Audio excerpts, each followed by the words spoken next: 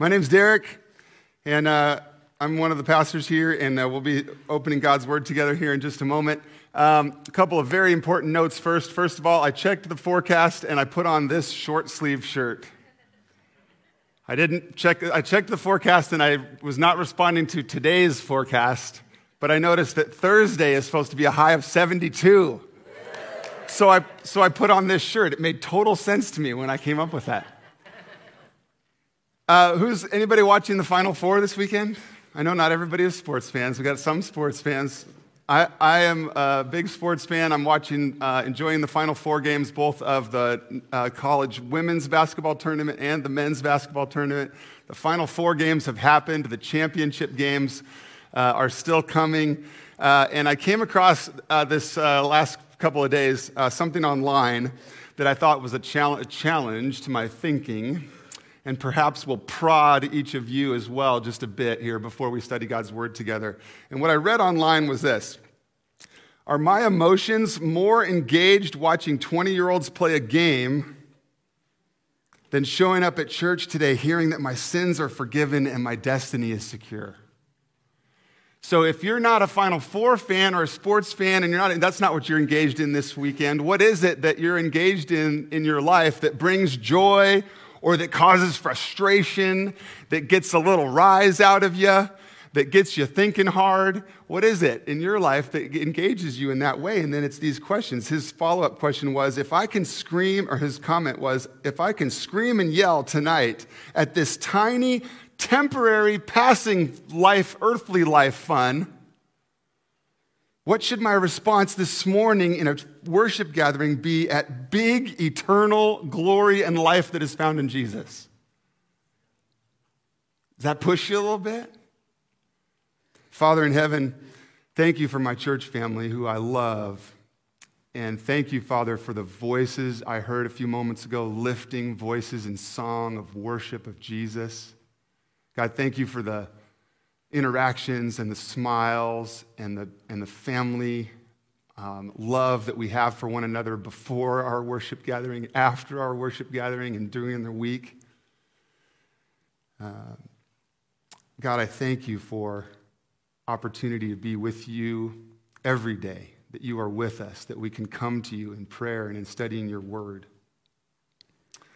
And God, I pray that while we can enjoy the things that you've given us, hobbies and sports and relationships and earthly life, God, thank you for those blessings. Thank you for those gifts.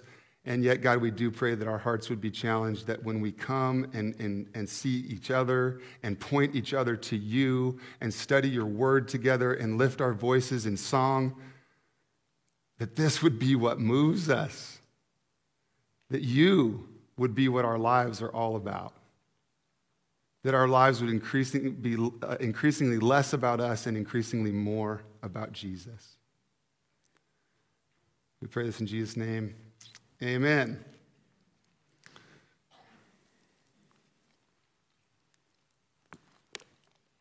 All right.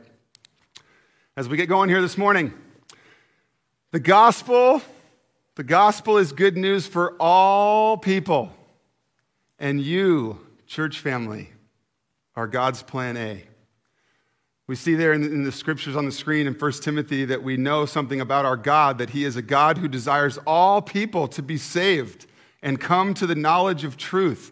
And we've seen this as we've been studying through the book of Acts in our Bibles. We've seen this increasingly true. As we study God's story in the Bible, God was at first at work in his people Israel, the Jewish people.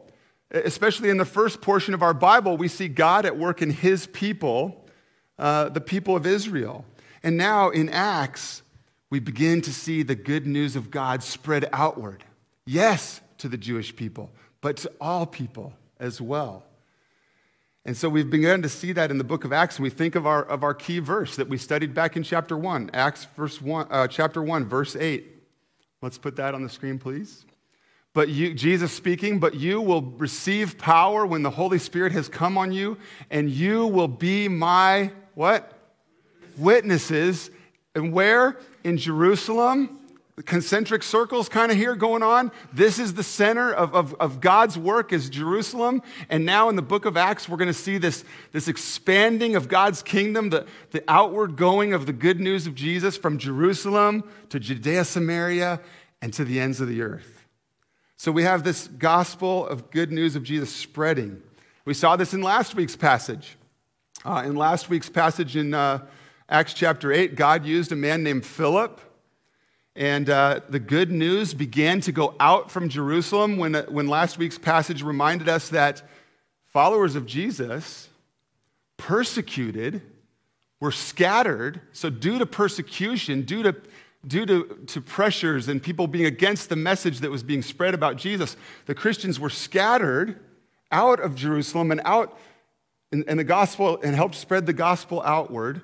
In last week's passage, Philip went down to the city of Samaria, this area called Samaria, who was a people group that was disliked and disdained, and everyone, Jews and non-Jews, all looked down on them. And yet Philip went there, and last week's passage told us that he proclaimed to them the Christ. He proclaimed to them Jesus, the rescuer. Because that message, that gospel message that we always remind ourselves about is the spectacular news that God rescues sinners through the life, death, and resurrection of Jesus. That we are not stuck where we are in our rebellion and sin. We're not stuck in separation from God. We're not, because he sent his son. And because at the cross, his death and resurrection brings us life. And the gospel demands a response, we've talked about. So as the gospel was moving out from Jerusalem, as people like the early apostles and people like Philip began telling others about Jesus, the gospel calls for a response. It's not just enough to know about Jesus, to know what Jesus has done, but to realize we need Jesus, to recognize that we can't save ourselves, that we fall short of God's glory, and that Jesus, his perfect life, his sacrificial death, and his victorious resurrection from the dead makes it possible for us to have life too. And so we respond to the gospel by putting our faith in Jesus, by trusting in him, not trying to save ourselves, not trying to earn or match up or be good enough or be religious enough, but by putting our faith in Jesus. And so in the book of Acts, the gospel good news is spreading outward, and people are responding. The news of Jesus is proclaimed by the apostles, by Philip, and people are responding. We've seen in the early chapters of Acts, thousands of people at a time come to faith in Jesus and become part of this early church, the expanding and growing early church. The gospel, church family, the gospel is good news for all people, and you, the church, the people of God, are God's plan A. We know it's for all people because God is intending the good news to spread. How do we know that you are God's plan A? Well, throughout the scriptures, places like Matthew 28, where Jesus, before he ascended back into heaven, gave the Great Commission and said, go, followers of Jesus, go and make other disciples. As you have become a follower of Jesus, now your calling is to help other people become a follower of Jesus. You, church family, the people of God, are God's plan A for the spectacular news of Jesus to reach the world. And we've seen it here in Acts 2, of course. That same verse we looked at earlier, Acts chapter 1, verse 8, says that Jesus speaking said, you will receive power. When you become a follower of Jesus, the Holy Spirit will come on you, and you will be who? Witnesses. Now, in Acts, that book Witnesses especially was referring to those who were eyewitness testimonies to the resurrection. Those early Christian leaders, those apostles, had seen Jesus alive.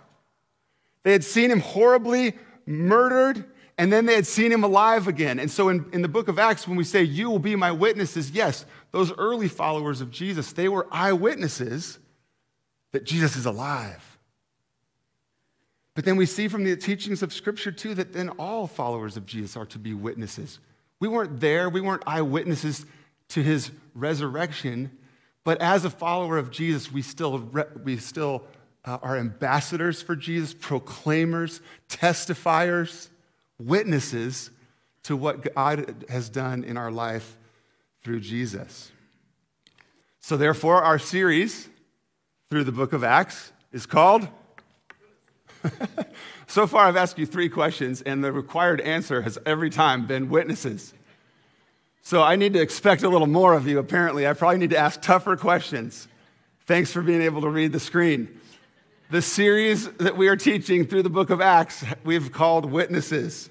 And so some of you have heard this over these weeks, and you thought, cool, I am to be God's witness.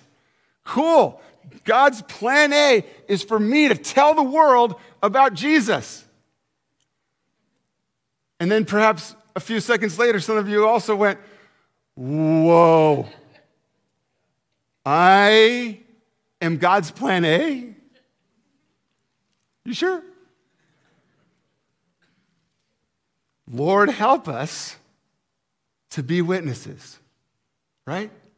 Church family? May God, by His grace and the Spirit of God working within us, empower us, enable us, equip us to live out our identity as His witnesses. Let's learn this morning from Philip's life. If you haven't opened your Bible yet, open your Bible to Acts chapter 8, and I'm going to start at verse 26 in a minute. Love you to have your Bibles with you or your device or your Bible app on your device open and find Acts chapter 8. In a moment, I'll start reading at verse 26, and we want to see from Philip's life, from Philip's example, how we can be witnesses for Jesus as well. A little too long for you, Neil? Oh, okay.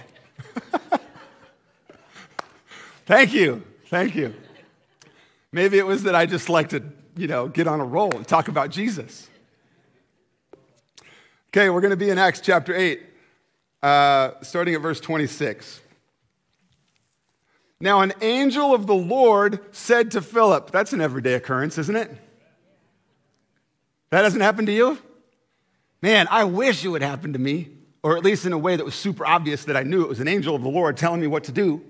But in the case of Philip, here's one of the ways that God leads Philip. And we want to ask God to use our scripture this morning to help us to be witnesses like Philip. Now, an angel of the Lord said to Philip, "Rise and go toward the south to a road that goes down from Jerusalem to Gaza, by the way, into an area that people may not prefer to go. This is a desert place," verse 27. And so Philip rose and he went. The angel from the Lord said it, and Philip went. And there was an Ethiopian, a eunuch, a court official of Candace, queen of the Ethiopians. This eunuch was in charge of all her treasure.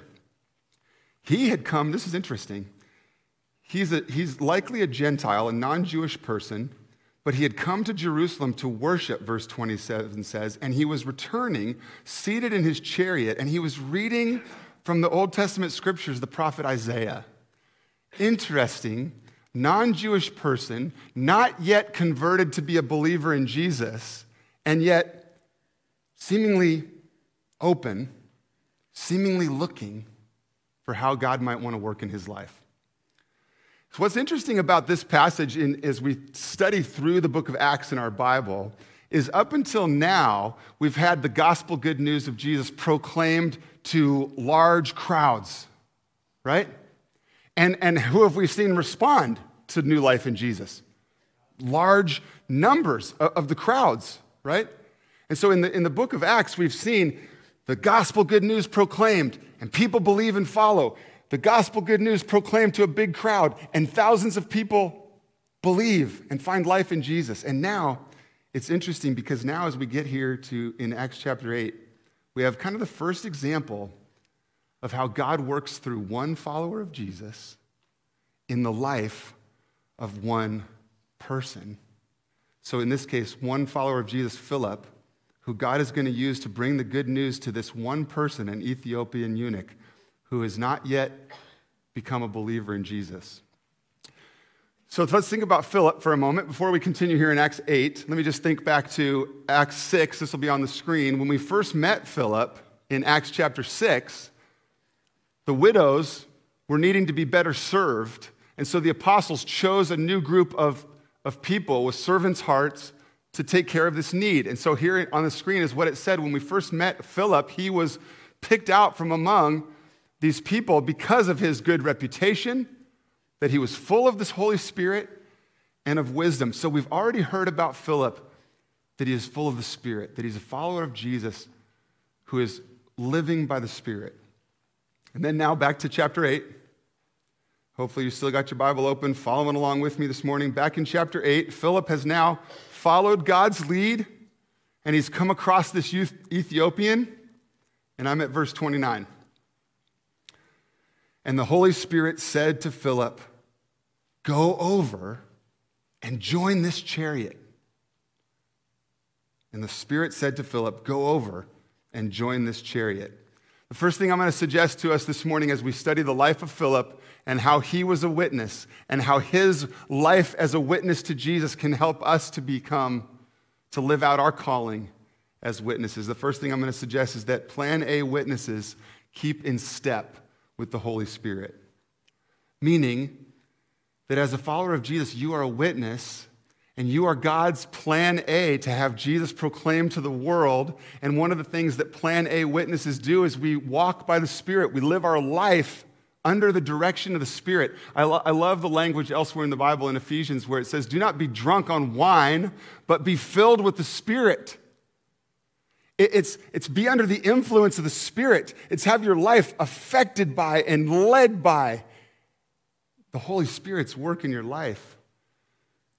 Galatians 5:25 is on the screen, that if we live by the Spirit, then let us also keep in step with the Spirit. Increasingly, as we follow Jesus, we want His grace in our lives to increasingly align us with the life of Jesus. We want Him to align our steps with the steps of the Holy Spirit. Keep in step with the Spirit. I think it was a few months back. I was here in my office, and perhaps you can relate to this circumstance. Perhaps as I tell this, you'll think of a situation that maybe was similar for you. I was here in my office, and it was coming up to lunchtime, and in the day or two leading up to that particular day, we had a man who was hanging out on our campus, who was probably in significant need, and was using the breezeway over here for shelter. And we had been aware of his presence, and I had had one interaction, and making ourselves available to help, etc. But as I went to lunch this particular day, and I knew that he had been around for the past day or two, as I walked out to my truck, I wondered if he was still around. I knew where he would be if he was, and I kept walking to my truck. And I got in my truck, and I headed home for lunch. Because my day had a plan. Because my day has rhythms. Because I have various responsibilities. And so I'm driving 47 miles an hour. I almost said 45. I'm driving 48 miles an hour down Ellendale toward town. I just went up a degree. Maybe I should, what is that called? A mile per hour. You get the idea. I'm headed into town. And something's getting me. Where should I turn around? That driveway is not convenient. Oh, already passed Furvilla. Never mind, Lord. I'll just keep going home for lunch. But poke.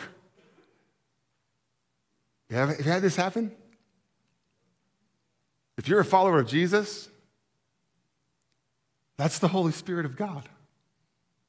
The Spirit of Christ speaking to your heart and mind. And if you're anything like me, occasionally your tendency is to keep driving. So finally, I came to a point in my maturity with Christ where I actually turned around and came back to campus. And it's not coincidence, it's God timing that the Holy Spirit caught my attention, turned me around, and when I got back to campus, this man was loading up with a buddy into a truck to be helped to go elsewhere. And so it was a perfect opportunity in that movement and in being more visible for me to have an interaction and to bring hopefully just a welcome and a question of how could we help and a seeing how things were going, etc. Plan A witnesses keep in step with the Spirit. If you're a follower of Jesus, the Spirit of God lives within you and is guiding you, just like Philip. And we have the opportunity to listen to his voice and obey and find ourselves in situations that God wants us in and that God can help us in. So are you learning to walk by the Holy Spirit, church family? Are you learning to live by the Spirit? To hear his voice in your life and then to obey? Do we put ourselves in hallways where the Holy Spirit is active? Do we put ourselves in God's Word? Do we put ourselves in prayer? Do we put ourselves in the fellowship of other believers? Do we put ourselves in places where we can serve and use our spiritual gifts? Because all of those places are places where the Holy Spirit is active and gives us an opportunity to increasingly know what it means to sense the work of the Spirit in our life, to hear his voice so that we can obey. Do we put ourselves in places where the Holy Spirit is active so that we can be filled with the Spirit and used by God for his purposes and for his glory, not my schedule?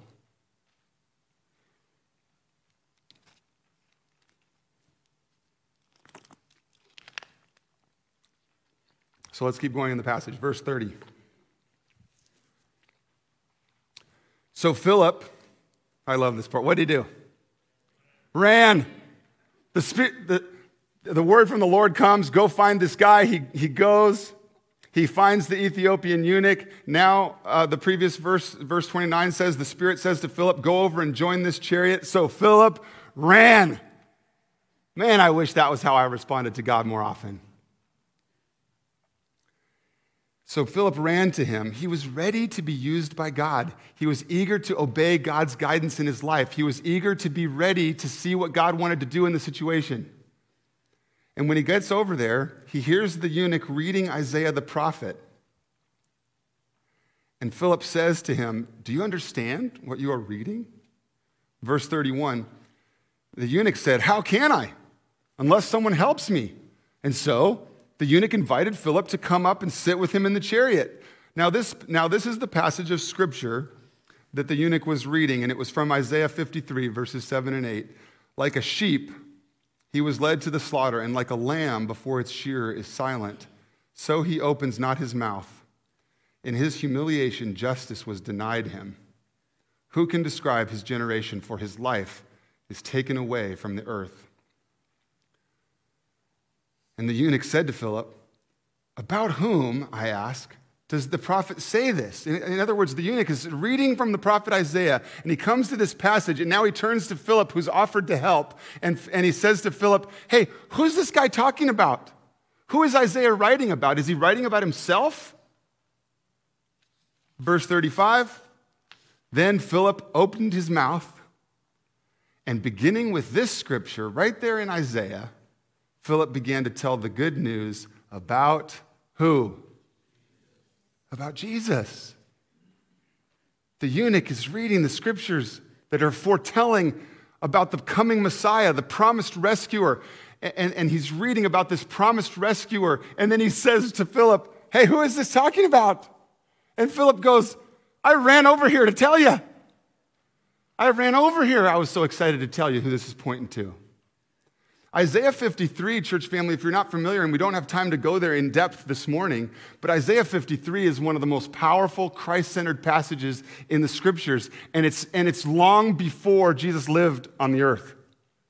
So if you want to write yourself a little note, jot that down, Isaiah 53, and when you have time with the Lord later today or tomorrow, go read Isaiah 53, because I'm just going to read a couple verses now, but Isaiah 53 is a passage about the promised rescuer, the people that God's people were long awaiting that would come and rescue. And Isaiah 53 paints this promised rescuer as a suffering servant, which isn't exactly what people had first thought would happen in terms of what this rescuer would be like. But Isaiah 53 paints the picture of a suffering servant. The couple of verses there that are quoted in Acts 8, if we backed up just a couple more verses, just listen, I'm not going to put this on the screen, so you can just listen. Here's Isaiah 53, 5 and 6. But he was pierced for our transgressions. Years and years and years before the life of Jesus on earth, the prophet Isaiah foretelling the promised rescuer who would be a suffering servant. He was pierced for our transgressions. He was crushed for our iniquities. Upon him was the chastisement that brought us peace. And with his wounds, we are healed. And all like sheep have gone astray. We have turned every one of us to his own way, and the Lord has laid on him the iniquity, the sin of us all. That's the passage that the eunuch was reading. And the Spirit said, hey, Philip, go over there and talk to this guy. And so Philip ran over, and the eunuch said, who's this about? And Philip said, let me tell you what Jesus has done. Plan A witnesses weave threads of the gospel into everyday life, into conversations. So first I suggested that Plan A witnesses keep in step with the Holy Spirit. And now I'm saying that as we look at the life of Philip and how God used Philip as a witness, now I'm suggesting we see that Plan A witnesses, you and I as followers of Jesus, called to be witnesses to testify to the world about what Jesus has done for us, need to learn and grow in, and by God's grace and by the Holy Spirit within us, we need to be able to weave the threads of the gospel into conversation. What do I mean by this? I mean, and then of course you see on the screen there too from Psalm 119, the Word, God's Word, the Bible, is a lamp to our feet and a light to our path. So how do we, in our conversation, in our relationships with those who don't yet know Jesus, how do we weave in the Word of God to light a person's path, to find their way to life in Jesus? First thing I think we need to know, if this is an area you know you want to grow in by God's grace, is that the Bible that you hold in your lap from front to back is one unified story that all points to Jesus. That's why I love that the scripture said that Philip, what did it say? Philip opened his mouth, and beginning with this scripture, he pointed to Jesus. Because this is a great passage there's no better passage that he could have been reading that helps him point to Jesus. But church family, you can look to any scripture in any part of your Bible. And as you know the story of God, you will see how it points to Jesus. The Bible is a unified story that points to Jesus. As we learn the whole story, and again, we don't have time for this, but if I had to do it succinctly, if I'm becoming familiar with the whole story, front to back, Genesis to Revelation in your Bible, the whole story would be this: creation, fall, redemption, restoration. Creation, that God is the creator of all things and he's made us to be in a relationship with him. Fall, that the earliest humans rebelled against God and went their own way, and as a result of their sin, now all of us are sinners by choice and by our nature. Creation, to be in God, creator of all, created us to be in relationship with him. Fall, our sin and our rebellion against God separates us from him, takes us out of his best for us.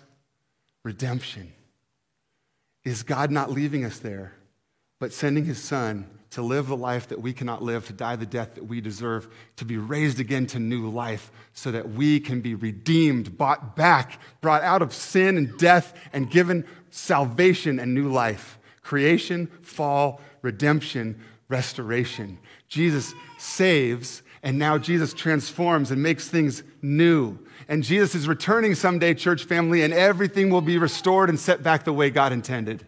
Amen?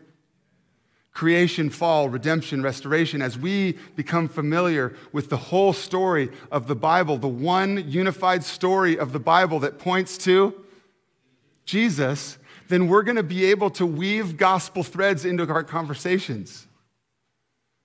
As I'm familiar with the whole story, I'm going to be able to weave parts of the story into everyday life. I don't always have to tell the whole story.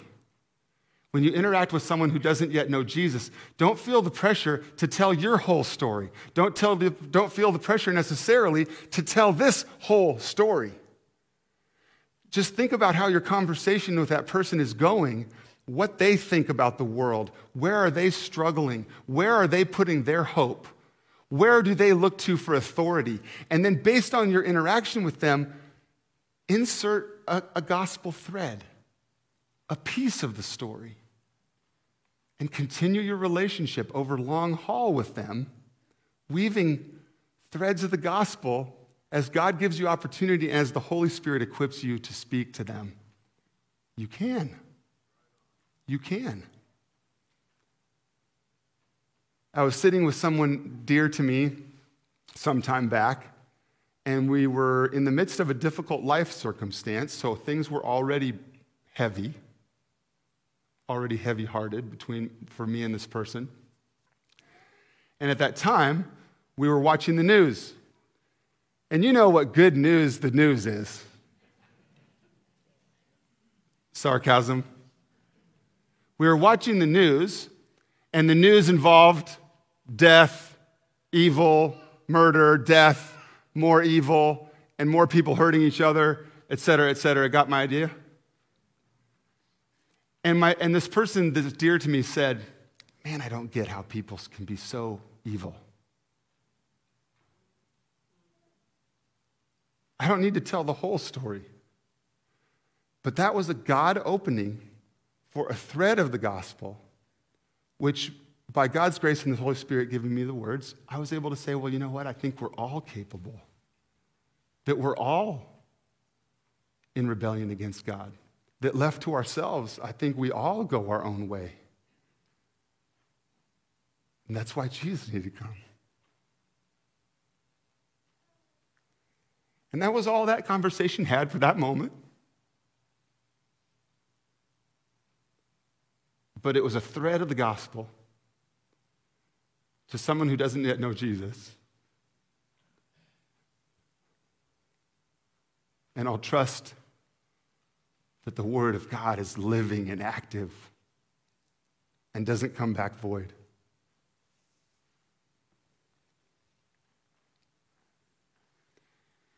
Plan A witnesses weave threads of the gospel. And church family, you can do it because the Spirit lives within you and it equips you and empowers you to do it. Plan A witnesses weave threads of the gospel because if we're not ashamed of the gospel, we see on the scripture on the screen, we're reminded that the gospel is the power of God for salvation.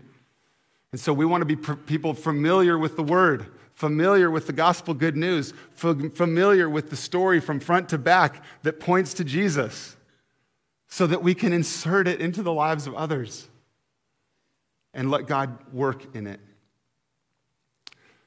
All right. So, Plan A witnesses keep in step with the Spirit, and Plan A witnesses weave threads of the gospel. But here's what I'm going to say.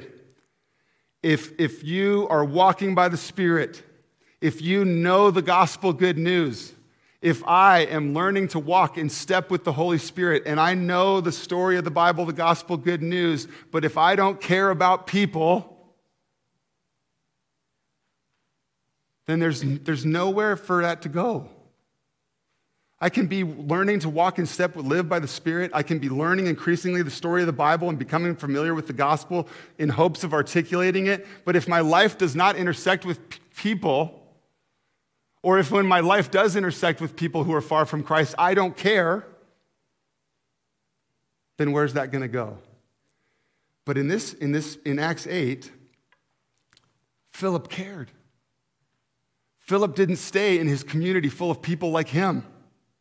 Philip heard the voice of God, and he went where God told him to. And let's think about for a minute where that took him to. When the angel spoke, and when the Holy Spirit prompted, and when Philip obeyed and met this eunuch, what are the dynamics of that relationship? Well, first of all, there's racial differences. There's cultural differences. Philip had literally gone to a place and to interact with a person that he would normally not have interacted with. because God said so. And then let me tell you one more thing about this eunuch. The Old Testament says this in Deuteronomy 23, that eunuchs shall not enter the assembly of the Lord. What did we learn earlier about this eunuch? That he had just come from Jerusalem.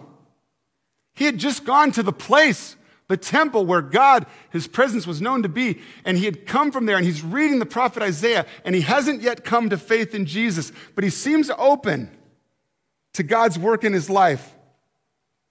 But he knows that the Old Testament scriptures say that eunuchs may not enter the assembly of God.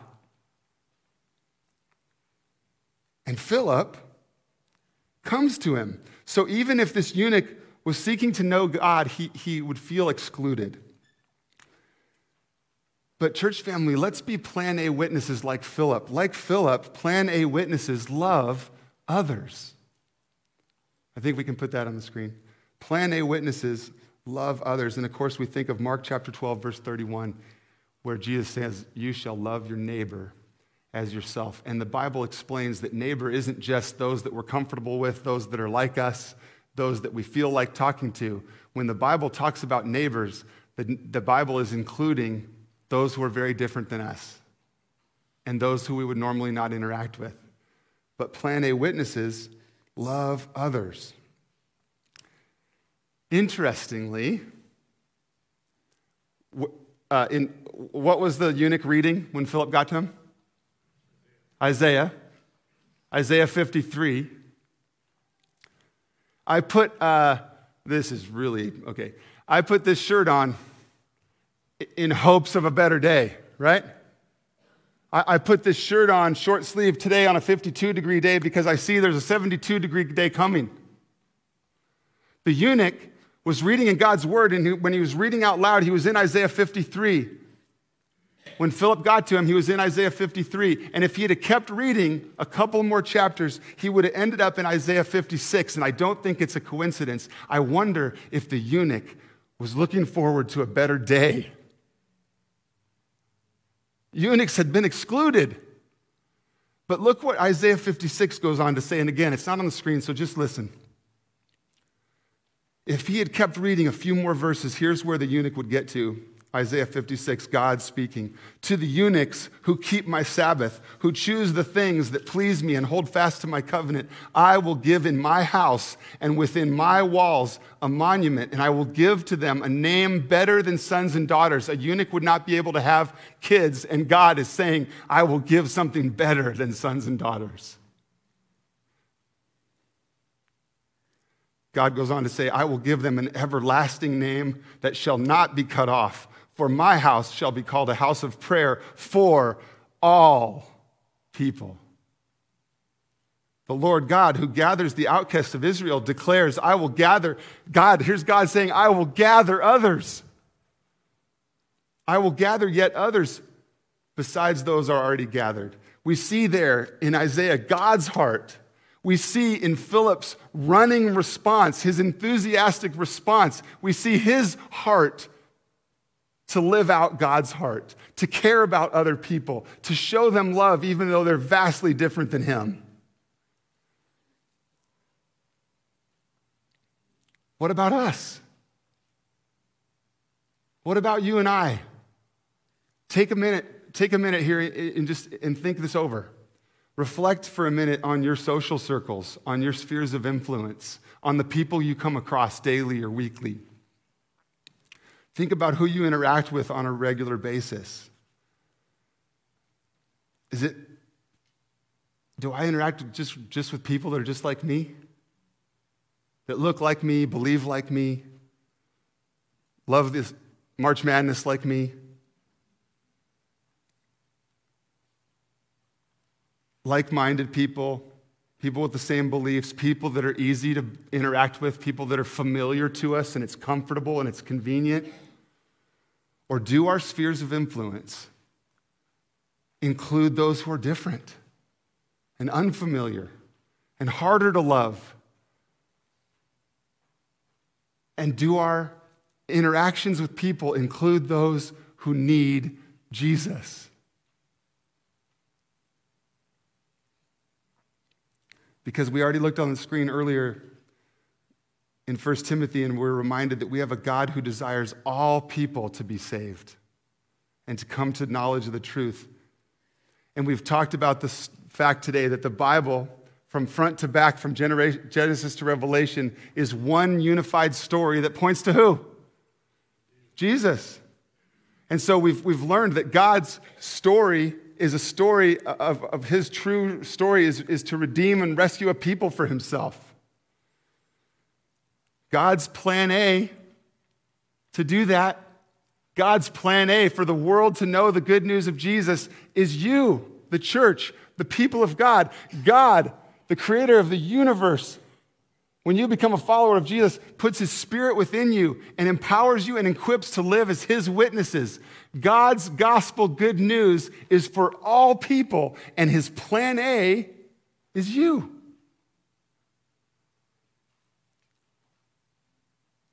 Philip was in step with the Spirit, familiar with the gospel, and he loved people. Can we put that on the screen, please? Philip was a witness who gives us an idea of what we can be as Plan A witnesses as we keep in step with the Spirit, as we weave threads of the gospel, and as we love people. Verse 36 in our passage, chapter 8, verse 36. And so Philip was a witness. He was in step with the Spirit, familiar with the gospel. He was loving people. And then look at the God results of this conversation. Not something that Philip manufactures, but something that God had ordained to happen and that he orchestrated, bringing Philip into the eunuch's life, proclaiming the gospel good news. And look at the God results in verse 36. And as they were going along the road, they came to some water, and the eunuch said, "See, here's some water. What prevents me from being baptized?" And he commanded the chariot to stop, and they went down into the water, and Philip and the eunuch was baptized by Philip. Salvation comes by putting your faith and trust in Jesus. The eunuch had gone from someone who was open and wondering about God to having heard that the promised rescuer in Isaiah was indeed Jesus, and that Jesus had come and lived and died and rose again, and the eunuch had put his faith and trust in Jesus. The eunuch had gone from someone open to someone who had put his faith and trust in Jesus and had responded to the gospel good news. And so then he sees water and he goes, "Man, why not be baptized? I believe in Jesus, so let me proclaim it publicly." Church family, just the reminder, our salvation, being changed from the inside out, being brought out of darkness into the light, out of death into new life, comes because of Jesus. All you need for those things to happen for salvation is to put your trust in Jesus alone. And then it's baptism, not that there's nothing magic about the water, there's nothing that causes our salvation in our baptism, but our baptism is an outward proclamation of what's happened in here. It's, I want the world to know that I'm with Jesus. And so we go under the water and we identify with the death of Jesus, and we are raised up out of the water as we identify to being raised to new life with Jesus. And we do that in front of our gathered church family to proclaim, I'm with Jesus, this is my church family, and this is who I'm going to live for. So if you haven't heard yet, one of the most fun things about next Sunday, Palm Sunday, is that we're going to celebrate baptisms in our church family, that proclamation of being with Jesus. And there's still time if you're a follower of Jesus and if you have not yet obeyed Jesus' command to be baptized. There's still time. We would love to hear from you. We would love to talk that through a bit with you and plan to celebrate that spiritual milestone with you next Sunday. There's still time, but not much. So if you would love to celebrate that milestone and celebrate your baptism with your church family next Sunday, then let me or someone else on staff or call the church office. Let us know today or by tomorrow at the latest so that we can plan for that excitement together, okay? And then let's just read the rest of the passage. Verse 39. And when they came up out of the water, the Spirit of the Lord carried Philip away, and the eunuch saw him no more. Man, I wish we could figure that out. That sounds super fun. Philip followed God's lead in his life. He ran over willing to be used by God. He asked what he was reading. He talked about the scriptures. He pointed the way to Jesus. And then Philip said, yes, the eunuch said, yes, I'm a follower of Jesus. Baptize me. And then God said, I got more stuff for you to do. Verse 39, the Spirit of the Lord carried Philip away, and the eunuch went on his way doing what? Rejoicing for life that he had found in Jesus.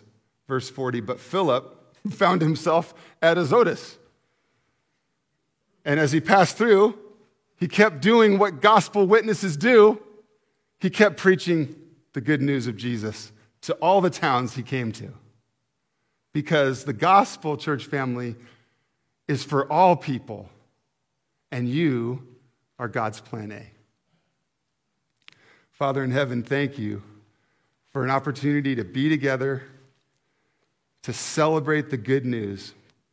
God, we praise you, Heavenly Father, that you are a good and loving God. We praise you that you are a God who, despite our sin and rebellion, despite our going our own way, we just rejoice and we give you praise. And you alone, Father, are worthy of our worship because you are a good news God who has brought to us the possibility of new life through Jesus. And as we become followers of Jesus, you have made us to be your good news people.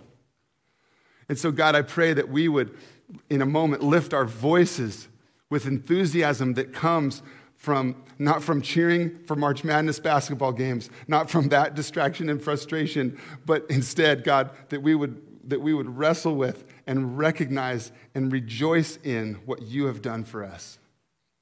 I pray that when we sing in a moment, that would come from our heart, that when we come to you in prayers, it would be out of thankfulness. And we thank you for this opportunity to study your word and be reminded that your love is for all people, that your heart is for all to be saved. Father, would you help us to live as witnesses? Teach us to keep in step with the Spirit. Draw us into your word daily. I pray that we would draw near to you in your word each day, knowing that we can hear from you there. God, help us to keep in step with the Spirit. Help us to soak in your word so that we can learn to weave threads of the gospel. And then, God, would you give us your eyes for the people we interact with? Because none of this matters if we don't care about the people around us. We will fall short as witnesses if we don't learn to see people the way you do, if we don't see people that are different than us, that are unfamiliar to us, as people made in your image, help us to see them as people that are made in your image, people that you love and that you want to love through us. Change us so that we can be your plan A witnesses.